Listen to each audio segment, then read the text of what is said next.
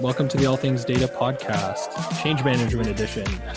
That's right. Well, I'm on the road, so it's That's also right. a road edition, roadie edition. Oh my God. Do you have a driver? I wish. No. Unfortunately, we're not yet at that level. So. Autonomous driver, hopefully soon. Yeah, this isn't an electric, it's a diesel. I'm the opposite of friendly right now. That's right. Well, today we wanted to talk a little bit about the way that people put projects in place, or like getting projects started that are, AI and data driven. Absolutely. I mean, a lot of people keep touting and talking about the power of AI, but like, why is it that Canada only has, 25% penetration? Generally, we all have, organizational momentum and I guess muscle memory on how to run non-AI projects, right? That's right. Well, even just new initiatives, if you think about it, when you want to add a new initiative to a company, things like, I'm going to change the POS systems at my retail sites. It takes like years to get that stuff done. Yeah. Right. So, a company that wants to adopt AI and that, I mean, adopting AI could be anything. It could be, just putting a chatbot in place, but it also could be, adding anti-fraud. It could be adding, oh my God, I'm totally blanking. Like, all I can think of is like fraud detection. Systems. Yeah. There's so many. Yeah. Video analysis, all kinds. Yeah. That's right. So if you want to be putting those things into place, I mean, they need to be added faster, obviously, because the thing is, well, one, it's not like they're not physical devices, but you're putting a whole new process and workflow into place. And I think, putting your organization behind one of those processes, can be a pretty daunting task. And like, I believe that a lot of people just don't know where to start. Right. And I mean, if you look at very large organizations, like I'm on the highway right now, so I see very, very big buildings with huge names that we'd all recognize. So like Lenovo's right there and Tangerine is right on the other side. I mean, those places have been around long enough where they've had to live in the world of like heavy waterfall project management. And then they've tried to iterate their way out of that and get into like Kanban or possibly go full Agile and Scrum. Mm-hmm. But that still lives in the world of like, it's not really science. Science is experimenting. That's right. So it's a lot harder to project manage a science project. It's like try to project manage a thesis, let's say, right? It's way more difficult than project managing a web app development. That's right. Well, and it's also, one big thing I think is that even though you're, kind of what the end goal is, the big thing is that you're chasing a moving target. Yeah, absolutely. Right. And a lot of people just are not in that headspace, and you're already making a ton of money doing what you do. So why are you trying to make the move? So I think one of the big thoughts and one of the big ideas is, figuring out what that executive strategy is, figuring out that if I want to disrupt the market, or even if I just want to make things faster or make things more automated, or, increase a XYZ, you've got to figure out, what that like internal value proposition is, or that internal goal would be, and it doesn't have to be super lofty at the beginning. It's not like dominate the world. It just might be like be best in class, or it might be. You can even start small in that, like automate a process. Like that's right. Really, that's right. And I mean, that's not necessarily AI; it's RPA, but still, whatever. Automate a process. It leads to innovation, leads to change management. So that's right. They get you in the right mindset. Yeah. Right. And that's changing the organization like piece by piece, right? Like you're not going to just drop it and then all of a sudden like, RBC is going to be a digitally native company or something, right? They just like close down and then open back up. So, I mean, the more people, the more cooks in the kitchen, and the more management, and the slower it becomes. But, I think it's, what are you actually trying to do? What are you trying to, what's the story you're trying to tell? And then how do you get that buy-in? Right. And do you feel that like these initiatives have to be coming from the C-suite, or do you feel that, is it someone who's kind of at the bottom and sees something? Like where do these usually play out? I mean, it kind of depends on size of org, right? Like if we're looking at like a Tangerine, a bank, an insurance company, whatever, because we just talked about them, like it sort of has to come, it can bubble up, but it needs buy-in from the stakeholders who are going to be on board with massive organizational change. And it truly is a large organizational change to go from whatever was that your normal was before to we're now a experiment hypothesis driven organization. That's not natural to just evolve that way. Like Right. it takes a lot of like not just nudging, it takes pushing. So I think that's sort of where we probably have failed generally, as capitalists, as commercial entities over the last 5 years, is not really realizing that you can't use the same company structures, the same legal structures, the same departments and all that when you're going into a world of hypotheses, experiments. And, we've talked, like you and I have talked about this a bit, Yeah. that like just GIST, goals, ideas, strategies and tactics, I believe. Someone's going to correct me because I think it's wrong at strategies and tactics. But basically, have a goal. Like we want to automate something. That's an easy goal to talk about. And then you have ideas on what this automation is going to be. You have a bunch of steps that you try. I think it might be steps actually. And then you have specific trials. I think it's trials. So now, if any of those trials fail, that's fine. I mean, it may even be the wrong trials altogether, but you get into, okay, these fail fast, and I don't worry too much about them. It's not that much of an investment. And each one of these steps might bubble up into a really good idea that you had on how to solve it. But the idea may be foolhardy completely, and if you can fail all the way up that chain, you haven't killed your goal. You just go to the next idea.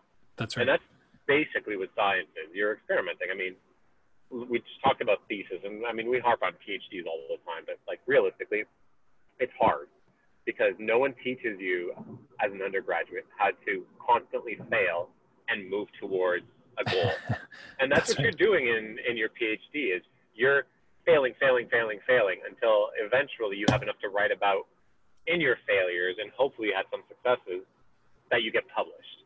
That's right. So I believe executives and largely management isn't very comfortable with the idea of failure being a success. That's right. Well, and I think a big thing too is like, there's the failure, but even going above that, it's like ideation, right? So things like, what do you want to solve? Yeah. Right? Figuring that out, right? And then figuring out like the value of what you're trying to solve is. So like, what is that, concrete value? And like, maybe you're just doing like a 2x2 where it's like potential and feasibility or something like that, right? Like going down into like super basic, but it's like you need that ownership and the recognition from like managers and like executives, and figuring out, what's important to who, and how important is it to the organization. I mean, everyone has their own personal agendas within their own departments and stuff, but figuring out where that, I think there's infinite possibilities, right? Or a huge swath of possibilities, but obviously you're going to have to figure out what matters to the company most, and then bring that all to the table, right? And then obviously people within each, I guess, like division or business unit are, vying for this. And maybe it's all done at once. Highly doubt it. Or maybe it's done one at a time, by priority, but then figuring out the gaps and just being like, all right, do we have the right people to do this? Do we need to hire? Do we need to, like bringing all that in? But I think a lot of people just rush to the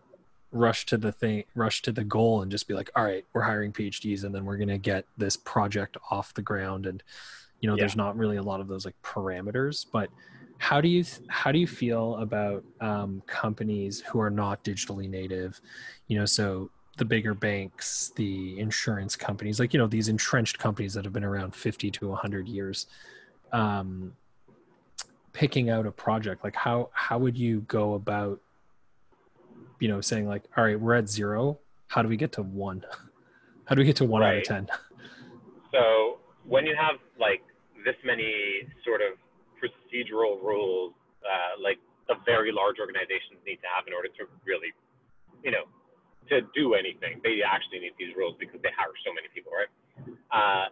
It often, this is probably more of a feeling, but I'm sure many other people have had this sort of feeling. They'll often stifle the smart people that they hire with those processes, right? So you Right. transplant some of those very smart people into a lean, tiny little startup, they'll do amazing stuff. And you have a little lean startup come in as your vendor, and all of a sudden, to the large Right. organization, they do amazing stuff, and Right. it leaves you scratching your head. And I feel there's a few reasons. Like some of it is, Chinese firewalls between everything in most companies. So like, I am the steward of data. You are not touching my data. Why do you want my data? Why should you get access?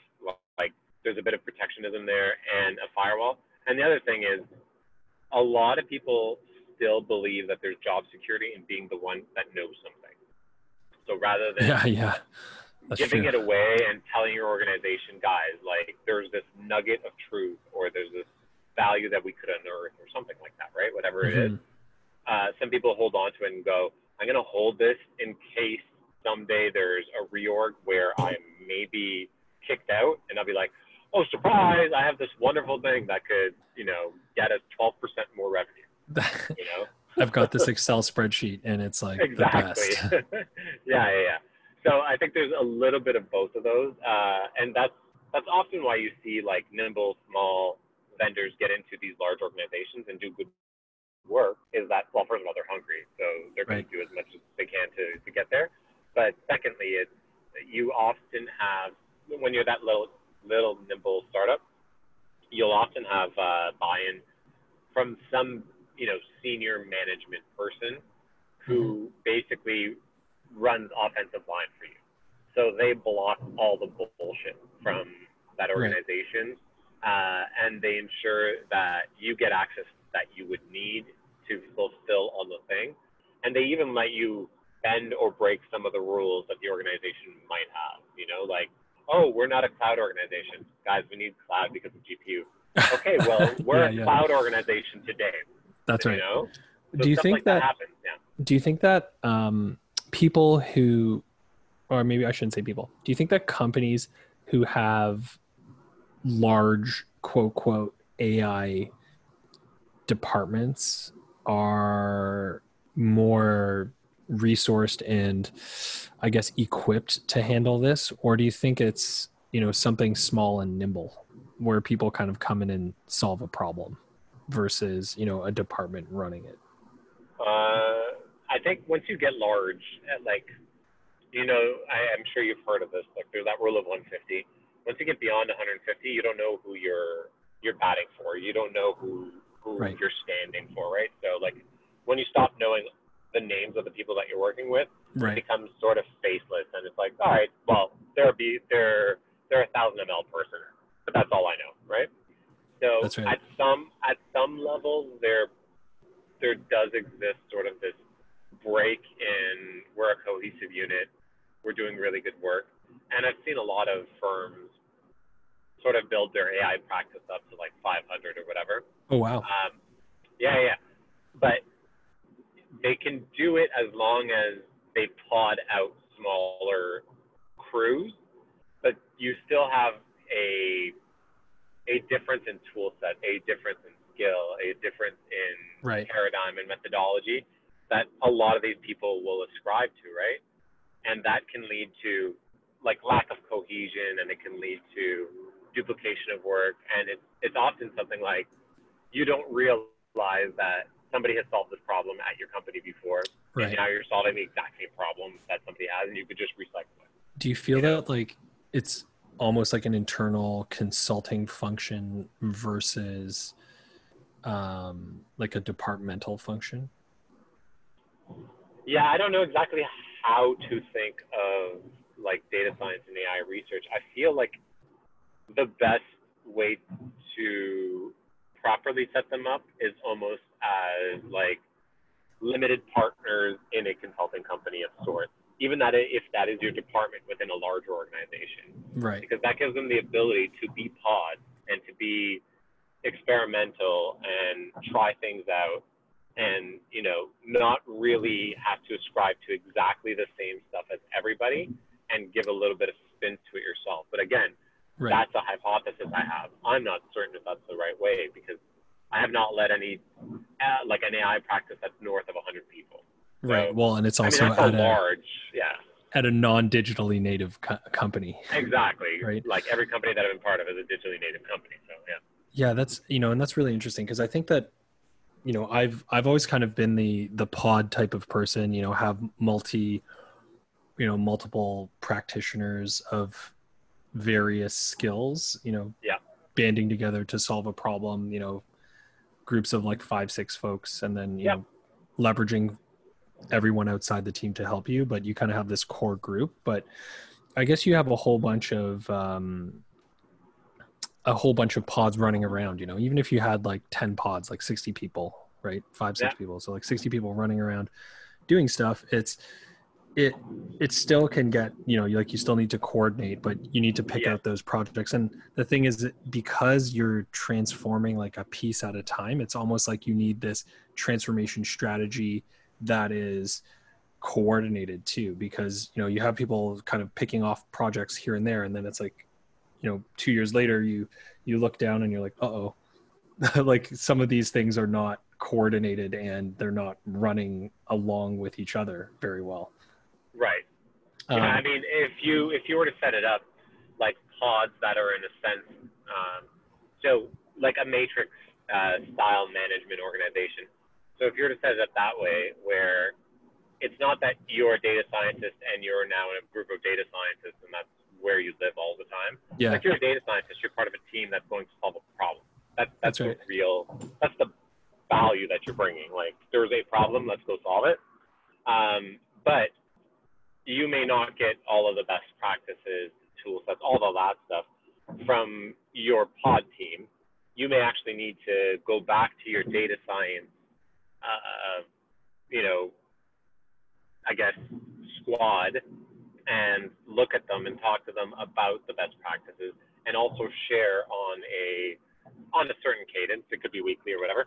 The kind of things that you learned, the kind of papers that you've read, the kind of things that you've researched, all that stuff, so that the best practices get embedded into all of the groups.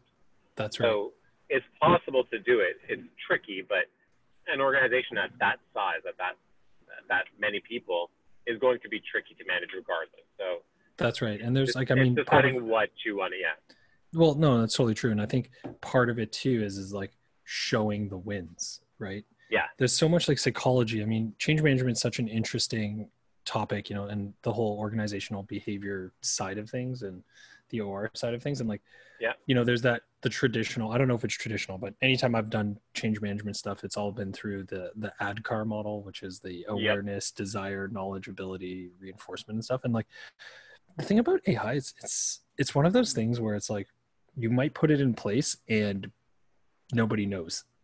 Right. There's no like necessarily reinforcement. It's just kind of like happening in the back end. Like if you're doing, I don't know why I keep going back to like fraud detection, but it's like if you're flagging, if the computer's flagging all this stuff and it's just giving it to some sort of operator that's, executing on that, it's not necessarily about the stickiness. So I feel that, those traditional models, or the well-established change management model plays well into it, but there's also this other piece, which is like the measurement side, like people, it's like, is it doing well? Is it achieving the goals that we want?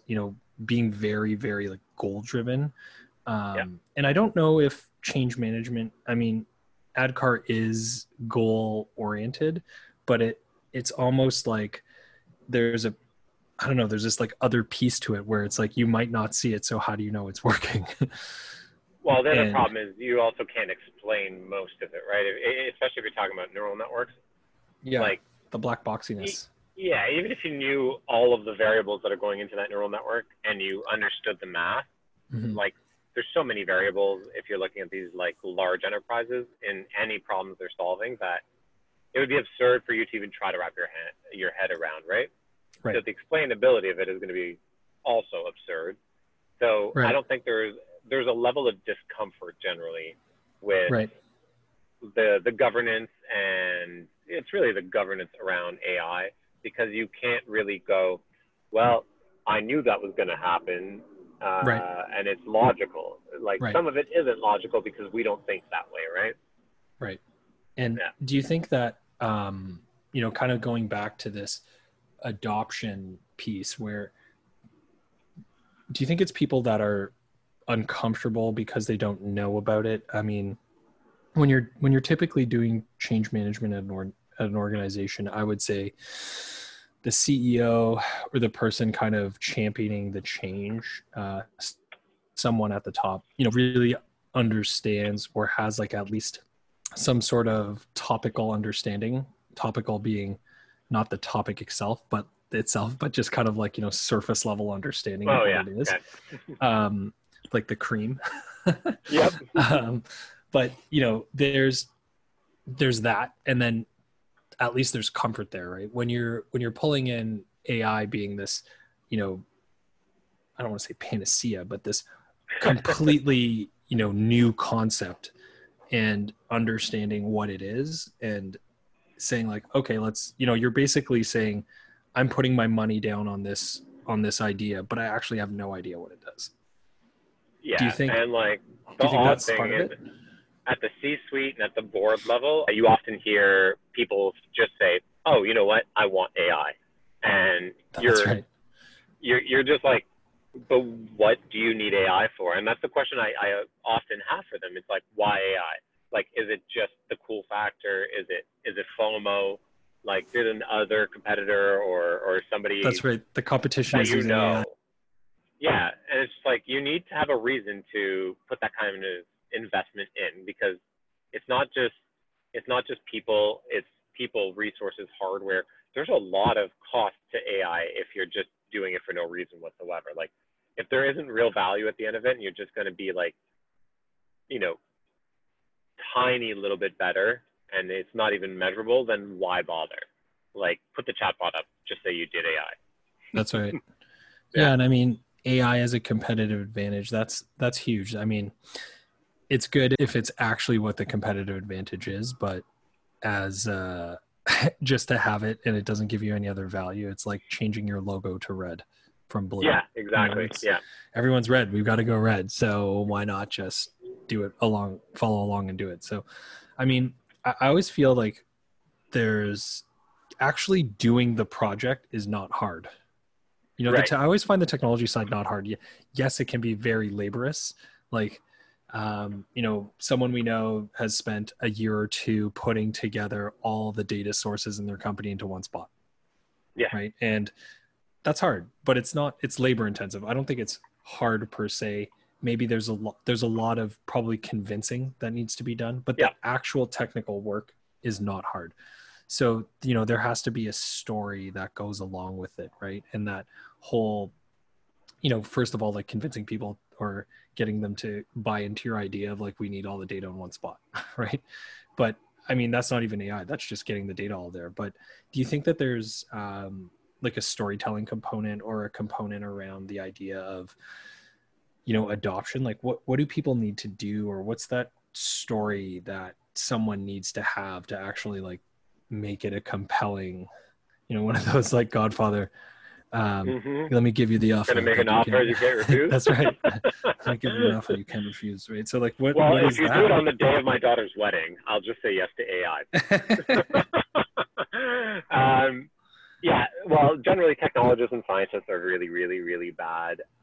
And this is a very bad stereotype and generalization, but it largely holds true. They're very bad at storytelling. They're very bad at trying to convince business folks and looking for business value. They're not MBAs, basically, is where they don't live well. Mm-hmm. So unfortunately, there isn't a nice, easy path for them to get that skill, other than failing at it several times or, being mentored through it or whatever. But yeah, they need to flex that muscle a lot more. And in the same way that, we deliver projects with our mentees and with our labs and everything, Mhm. it's akin to that. It's just like you see when people start lab one, they kind of suck.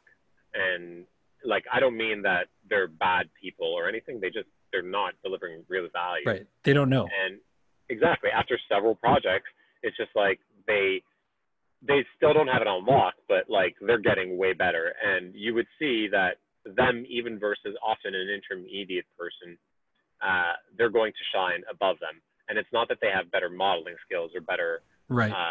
exploratory skills or whatever. It's really just that they know how to tell that story better. They know how to present it to people better. And Right. they know what the question should be, because they know how to get that question from people. Right. Yeah, no, that's totally true. I think, a couple of the big skills really, like if it's identified at the top, it makes it a lot easier. Yeah. But I feel that it's not even identified at the top. It's mandated from the top and then it's brought down. The CEO is not going to say, unless they're a technical CEO, where they're just going to say like, this is what we need to do Yeah. to win. But, I think it'll be at a high level being like, okay, guys, what's our AI strategy? And then that bubbles down to the actual practitioners. But, I think the storytelling is a big thing. Is there like an ideation phase? Would you say, like, do people kind of sit in a room and kind of bubble up ideas? Do you feel that it's, or have you seen that kind of strategy, or how do people actually put it together? So what I've seen in the boardroom is people have read in CIO or Economist or Forbes or whatever. Yeah, HBR, whatever. Yeah, or HBR. Yeah, like somebody that's similar to them in some commercial entity, some business has done this or that or the other, and it's in another country. So they're like, oh, we would have an opportunity to do that as well in our country, in our market, because no one else is really doing it. So how do we do that?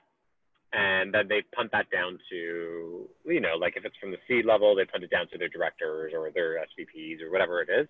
Mm-hmm. And eventually it gets distilled down to the doers, and it's broken telephone. So now you get down to the doers, the contributors, and because they haven't spoken to the CIO, let's say, or the CEO about it, and they haven't really gotten what the project was supposed to really be about, you kind of get this fractured thing, and you often see projects that end up going nowhere for 2 or 3 years. And that's also where large enterprises lose and do better by hiring vendors rather than trying to build these departments completely on their own, is that when you bring in the vendors, you fire them, that's fine. When you have a whole crew of people, you often just write projects off because it's just like, it's a bit of a shame, it's an embarrassment, but in 3 months, nobody's going to remember that. So we don't actually have to worry about the deliverable all that much. Right. Yeah, and I think, from what I've seen too, is that the ones that have worked, it's a lot of, they have to get around the hype beast, the hype machine. Yeah. People just being like, oh, I saw this go, just like you said, I saw this in another country, let's do this. And I always think that, at least it's a good start, but I think it needs to go a little deeper and be like, okay, I saw this. Well, what else is out there? Right. Yeah. And what are the other projects we can be tackling? But I always feel that, coming to this, at the C-suite anyways, it's really hard because they're not technical. Right. And maybe this gets punted over to the CTO, and then, they put together an AI strategy of how they're going to win and whatnot. But I haven't seen it personally. I haven't seen it done well. I've seen it done tactically well in an organization. It's like, okay, yeah, we're going to automate our marketing, or we're going to, put together better trade algorithms internally, things like that, where just like kind of they're one-off projects. It's almost like bringing a vendor in to solve a problem, but it's not actually playing at the strategic level. So I actually haven't seen a project that was like, wow, these guys have transformed into a super data rich organization that I've been involved in anyways. I've just seen people put it in place here and there. Yeah, I haven't seen a large organization really like knock it out of the park with it. Yeah. Unless they were tech first, like Google knocks it out of the park all the time in AI, right? But right. but like, yeah, a non-digital first company. Yeah, you're right. Like I'm trying to think, other than like chatbots or things on their website or recommendation engines like Yeah. collaborative filtering or something. No, I haven't seen much of it really permeate the organization. Like And even if maybe you it's look at the large slower. banks and insurance companies, Yeah, like the majority of the risk modeling has been done by vendors.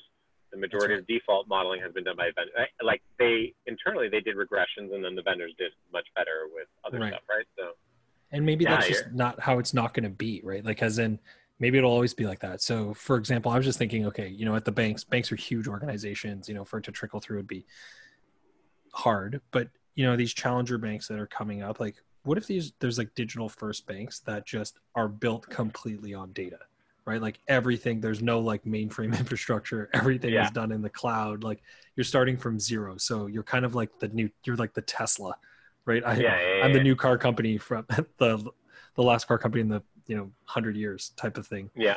And what It does definitely that have look an like? advantage, but like the problem that they would have is just like acquisition, Straight right? acquisition, right? So Yeah, like you the have to spend all your money on trying to get people, which is what the banks do now. That's right. So, these smaller banks, they just don't have a chance. It's just like, a telco in Canada. They're no one's cracked the big three. And then Yeah, when they kind of do, you get bought out, right? So exactly. Yeah, there's, so I don't know what that looks like, as in, has someone transformed? I'd love to hear if you listeners out there know of a company that has really kind of made huge leaps and bounds. I'd love to see what they did yeah. and who that company is. I think Maybe there's we been a already bunch know of them. bunch of micro loans style companies in Hmm. emerging markets that have popped up, and they're digital first. Hmm. I don't know that they're doing AI specifically. They're doing some automation where other banks don't, and they're looser on their terms Right. and their approvals, right? So I don't know that it's very much a different world for them. It's just a different clientele. When they're looser on their terms and stuff, they have that advantage where they can kind of move around, but you're playing David and Goliath, right? But Yes. and it does. I don't think it needs to just be at a bank. Like, what about I don't know, Nike or Under Armour or Right. like more traditional stuff like retail or any kind of service industry, food I mean, suppliers, you things can like see that, like right? e-commerce or generally commerce and retail is getting flipped on its head, and the Hmm. people who are coming out on top is Shopify. That's Like right. Shopify is winning this because everybody has to be digital when they weren't That's expecting right. to be digital now, right? That's right. And I think So, COVID is just boosting Shopify, right? Like oh Nike was yeah, saying, Nike was saying that they want to be 50% of their revenue from online right now.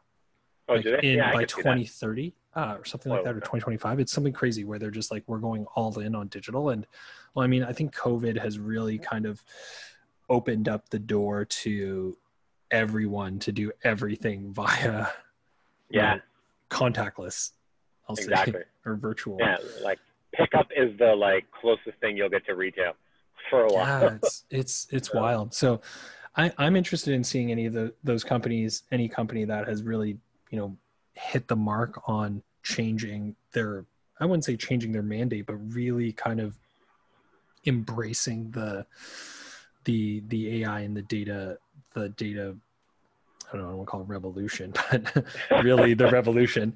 And they, what are those companies? What are those spaces? How did they do it? And what are those names? I think a lot of people have claimed to do it, yeah, but I wonder what the people that have really kind of changed their model in the traditional space. I think digital natives, they don't count because it's like you're no, starting from zero and you yeah. you started with data, so you Yeah, should if you're be less able than to. 20 years old as a company, it's hard to include you in this chat because like you started Mhm. after .com, right? So That's right. you were already pointed exactly into computers.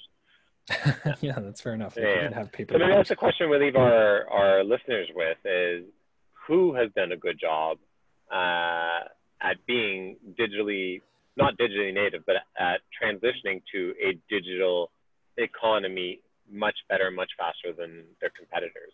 Because I don't know, and maybe we could talk about them later. Yeah, that'd be great, and like figure out who these guys are, and then And flip them an then, yeah, interview. exactly. Yeah, that'd be kind of cool. Yeah, that's great. Well, Yeah. thanks guys. Thanks for listening. The remote, we'll call it the remote edition on the road edition. The Inception remote. That's right. Well, thanks guys. And we'll tune in with you guys again next week. Yep. Have a good one. Take care. Bye.